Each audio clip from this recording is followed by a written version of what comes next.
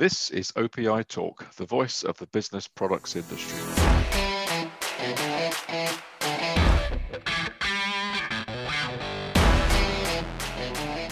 Hello and welcome to another episode of OPI Talk.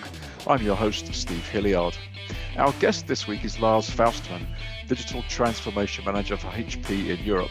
With much having been written and said about the future of work, I spoke recently to Lars about the specific issues that HP is focusing on relative to technology, in particular the currency of the future, data. So Lars, good afternoon and welcome to this episode of OPI Talk. I noticed that you've been with HP quite some time, I think almost 17 years, is that correct? That is correct. I realized as well, time's flying. When you're having fun, of course, yeah. So what took you to HP? And just very quickly, because a lot of people that listen to this podcast regularly won't know you, just talk us very quickly through your rise through the ranks at HP and tell us about what you're up to now. So thanks for this question and thanks for the invite, Steve, being with you today. So to answer this question, actually the dot-com bubble at the end 2004 made me changing from a very small software development company, which got bankrupt at that point in time. And I thought, okay, let's go to the other end. So, and that, at that time there was an opening at HP in the finance team. I started in finance, and then I went through different positions, sales operations, category, marketing, sales as a sales manager, and that was, I think, in 2017 or 2018 when we met. So, and with that, right now I ended again in marketing, sales as a cross-functional position in digital marketing, and I'm happy to be with you today. So your current role is Digital Marketing Transformation Manager, which is a typical HP job title, extraordinarily long. What exactly does that mean in simple English for our audience out there? It means that I'm caring about a program where we help our channel partners to transform their current marketing practices into account-based marketing role. So therefore, digital marketing transformation. And I'm running a program that enables these kind of account-based marketing campaigns in the channel. Okay. I also notice on your LinkedIn profile that you're a member of the Association of Professional Futurists, which I did a little bit of research on that. It looks like a very interesting organization. Tell us a bit about how you came to get involved with that, and how does that inform your work with HP? So I started my standard education in business administration. And after 5 years in business, I realized I want to deep dive into a specialization. And I looked around, what could this be? And I was really inspired by a futurist at the conference and talking about plausible scenarios of how futures could evolve. And I found this a very interesting subject. So I started an online master program, an evening master program between 2011 and 2014. And then I was so fascinated by that program that I said, this is something I really want to deep dive. And then I joined this association of professional futurists because I wanted to stay always in connection with this topic. Because at the end, there's always a question that in whatever situation you are, whether it's a personal situation or a professional situation, you need to look a little bit forward and see how our organizations, companies, your own life, how is it evolving? How is it shaped by external influences? And what possible plausible futures exist? And how can you design your future, right? So what can you do different to drive towards a more desired future? And that's the essence of a futurology study program, and that's what people are busy in this association. So And I think this applies to everything we do here, right? So we want to shape the future. We want to shape the way how our customers can better consume our products, the way how we are as an organization perceived. And so therefore I find this a very relevant study program. Absolutely, sounds very interesting. It's a pity some of these futurists hadn't forecast this pandemic that we've been having. Might have made us a bit more prepared for it, but I think we'll know next time. So I know that one of your key interests is data and also the sort of future of work, which is a big subject for our industry at the moment. So yeah, when you think about the future of work, and of course I mean in the context of technology, what comes to your mind? So if you think about future and of work and technology, obviously the first thing that comes is all the collaboration technology those days, right? Zoom, Teams, but this is not new, right? So when I started HP, we started with NetMeeting. So this is 17 years ago, and it's an evolution. But when I think about future of work and technology, it goes more than the collaboration piece. So I think about A, data-driven sales, and B, the whole topic of process automation and robotics, because I think these two elements will even further impact the way we work than I think what the collaboration technology is doing and has done in the past. Yeah, it's interesting. A lot of the tools that you just referred to, like Zoom and Teams and GoToMeeting and many others, have been around for quite some time. We just all had to rapidly adopt them when we were absolutely forced to, 14 months ago. Of these kind of technologies that you just referred to, which do you think is likely to be the most significant in terms of, driving our future, driving the future of work, the future of business? I think it's the data, everything around data, because I would say data, and it's also not a new phrase, right? The data is the currency of the future. I think it's very true. So the whole idea that data will drive the customer experience, the way how we interact with our customers, makes this for me the number one driver. And if you want to look a little bit deeper into that, if you do some research, for instance, Accenture has shown that about 75% of the customers are more likely to buy from you or buy from brands where they had the recent purchase experience and right recommendations. So the point of delivering hyper-relevant, immediate, human, and unexpected purchase experiences is vital for the success of companies. So therefore, those four elements are fueled by data. So therefore, data, I think, is really the currency of the future. I guess anyone that works at Amazon would probably be sitting there nodding their heads right now. I mean, that sounds very much like as much as a lot of the people listening to this don't want to hear this, but that sounds very much like the Amazon, consumer experience. That's true. But I think if we look at and it's not just Amazon, right? It's look at the big purchasing marketplaces, but even smaller websites, which I just recently purchased, for instance, my outdoor gear.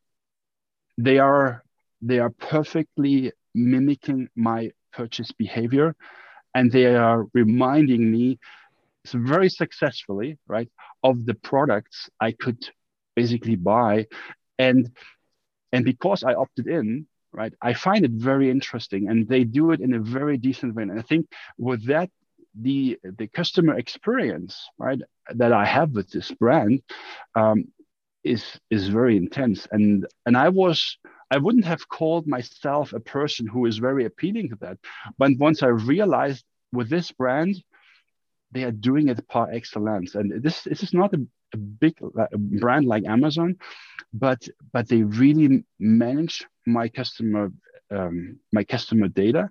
They manage my interests, and they respond to my interest. And I think I find it fascinating.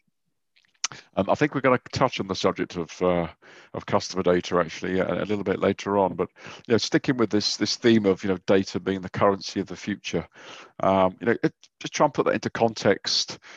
For example, how will that help HP evolve in terms of their customer experience? How will it help maybe resellers listening to this podcast in terms of evolving their sales and sales initiatives?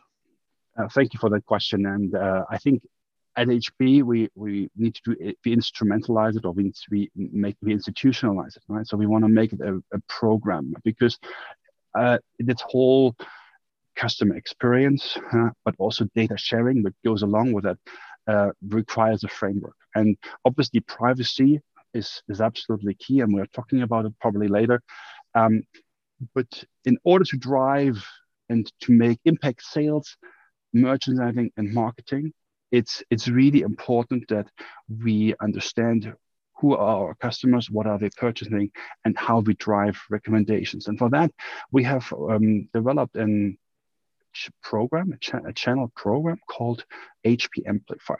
If you would Google it, you will find it, and it explains in itself that HP has a collaboration program, and this HP is leveraging data-driven insights to help channel partners assess their business, develop the joint business plans, invest in marketing, share customer and sales insights. So, and when we do this as part of this Amplify program, for instance, partners can get recommendations on the print side for renewal or optimization recommendations. So in other words, if resellers sell products to their end customers, we at HP, we can give recommendations to channel partners on what they can sell to their end customers. Why? Because instead of going to a large catalog of products, we can analyze the purchase history that channel partners have with their end customers and simply provide them recommendations, very specific recommendations, which allows them to then market based on consent, obviously, to their end customers those recommendations. Okay. I don't need to Google Amplify, Lars, because it's it's all over social media at the moment. If you read certain channel publications and media, there is some would say quite understandably some concern among what you would call channel partners around this issue of privacy. You've already mentioned that data is the currency of the future, and usage or consumption patterns, resellers would potentially argue that that's their data, that's their currency, and why would they share it with HP? They would share it simply that we enhance it and give it back to them.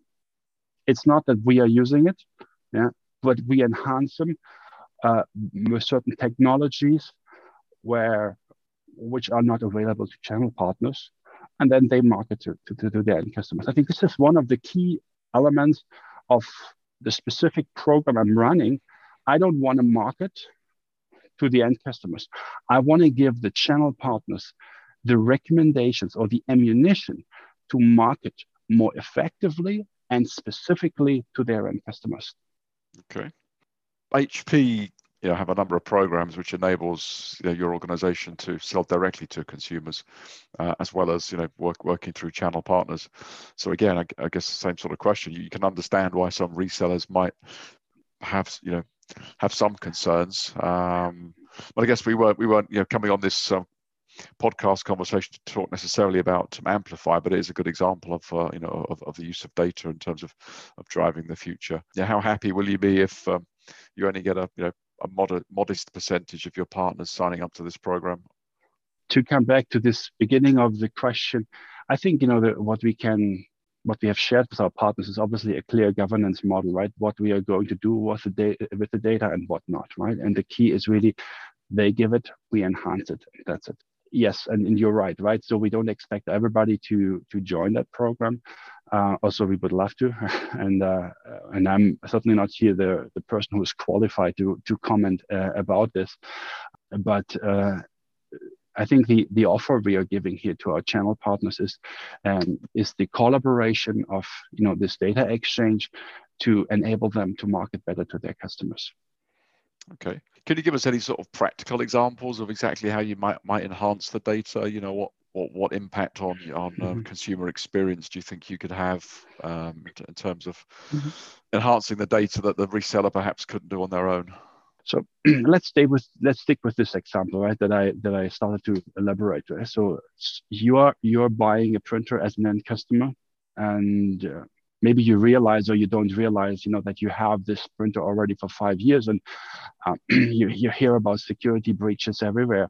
And how happy would you be if your reseller comes to you and tells you, look, in our collaboration with HP, we are realizing that you have purchased.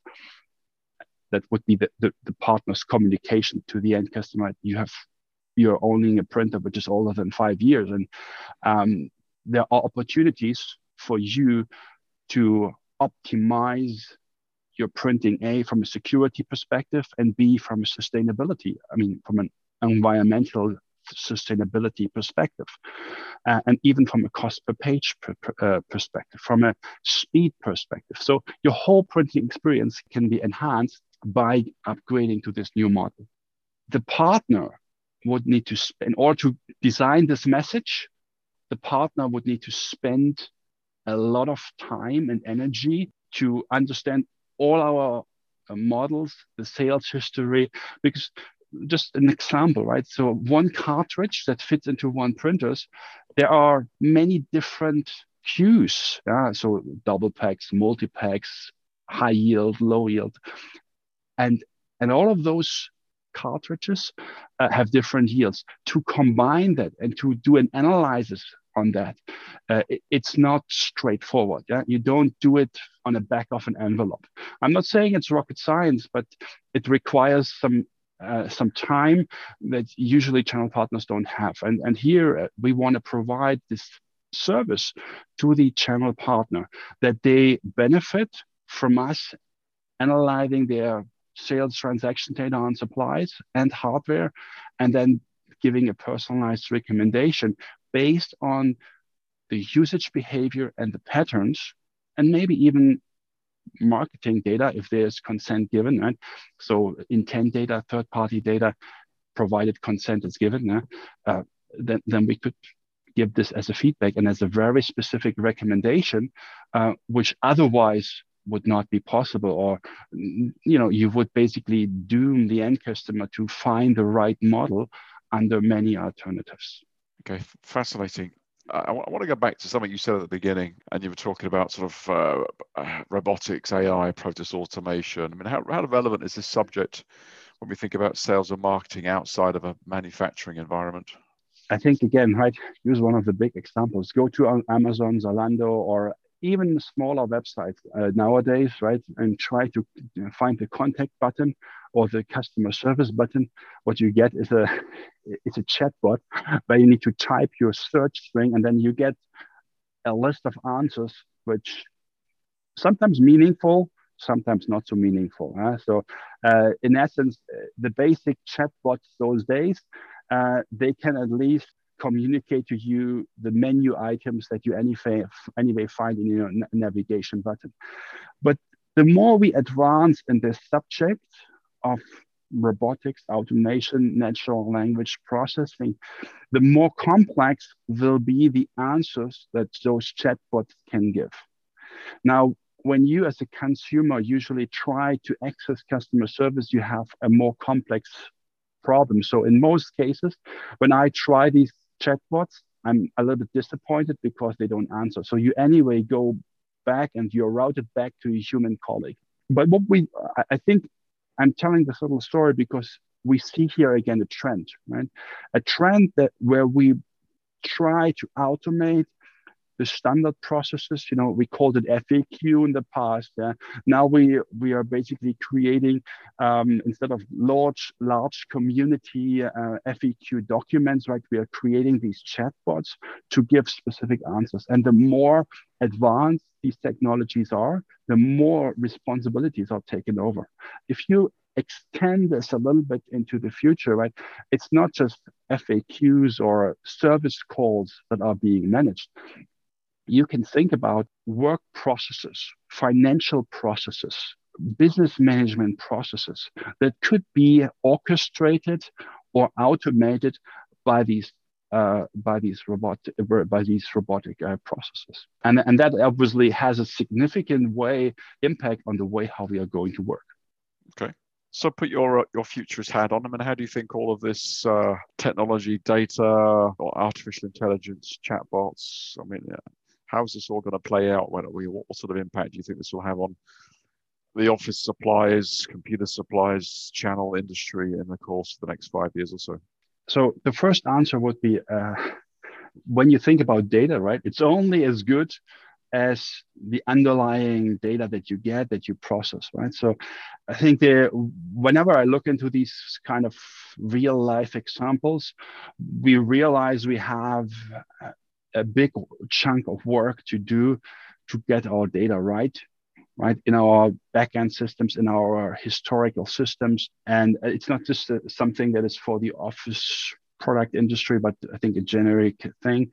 If we look more into the office supplies industry or the office product industry, I think we will see people from a marketing perspective, right, exactly doing this, right? So trying to personalize their campaigns in order to make sure people can consume the products in a personalized way. So I think this is really a trend that I would even see in the way how we sell pens and papers. We see it with with all the pandemic situation, so that the demand, work from home situation is fueling personalization, which at the end is fueled by data. And I think that is an opportunity for the industry to respond to these needs in a very specific way, that they have not been before. So, and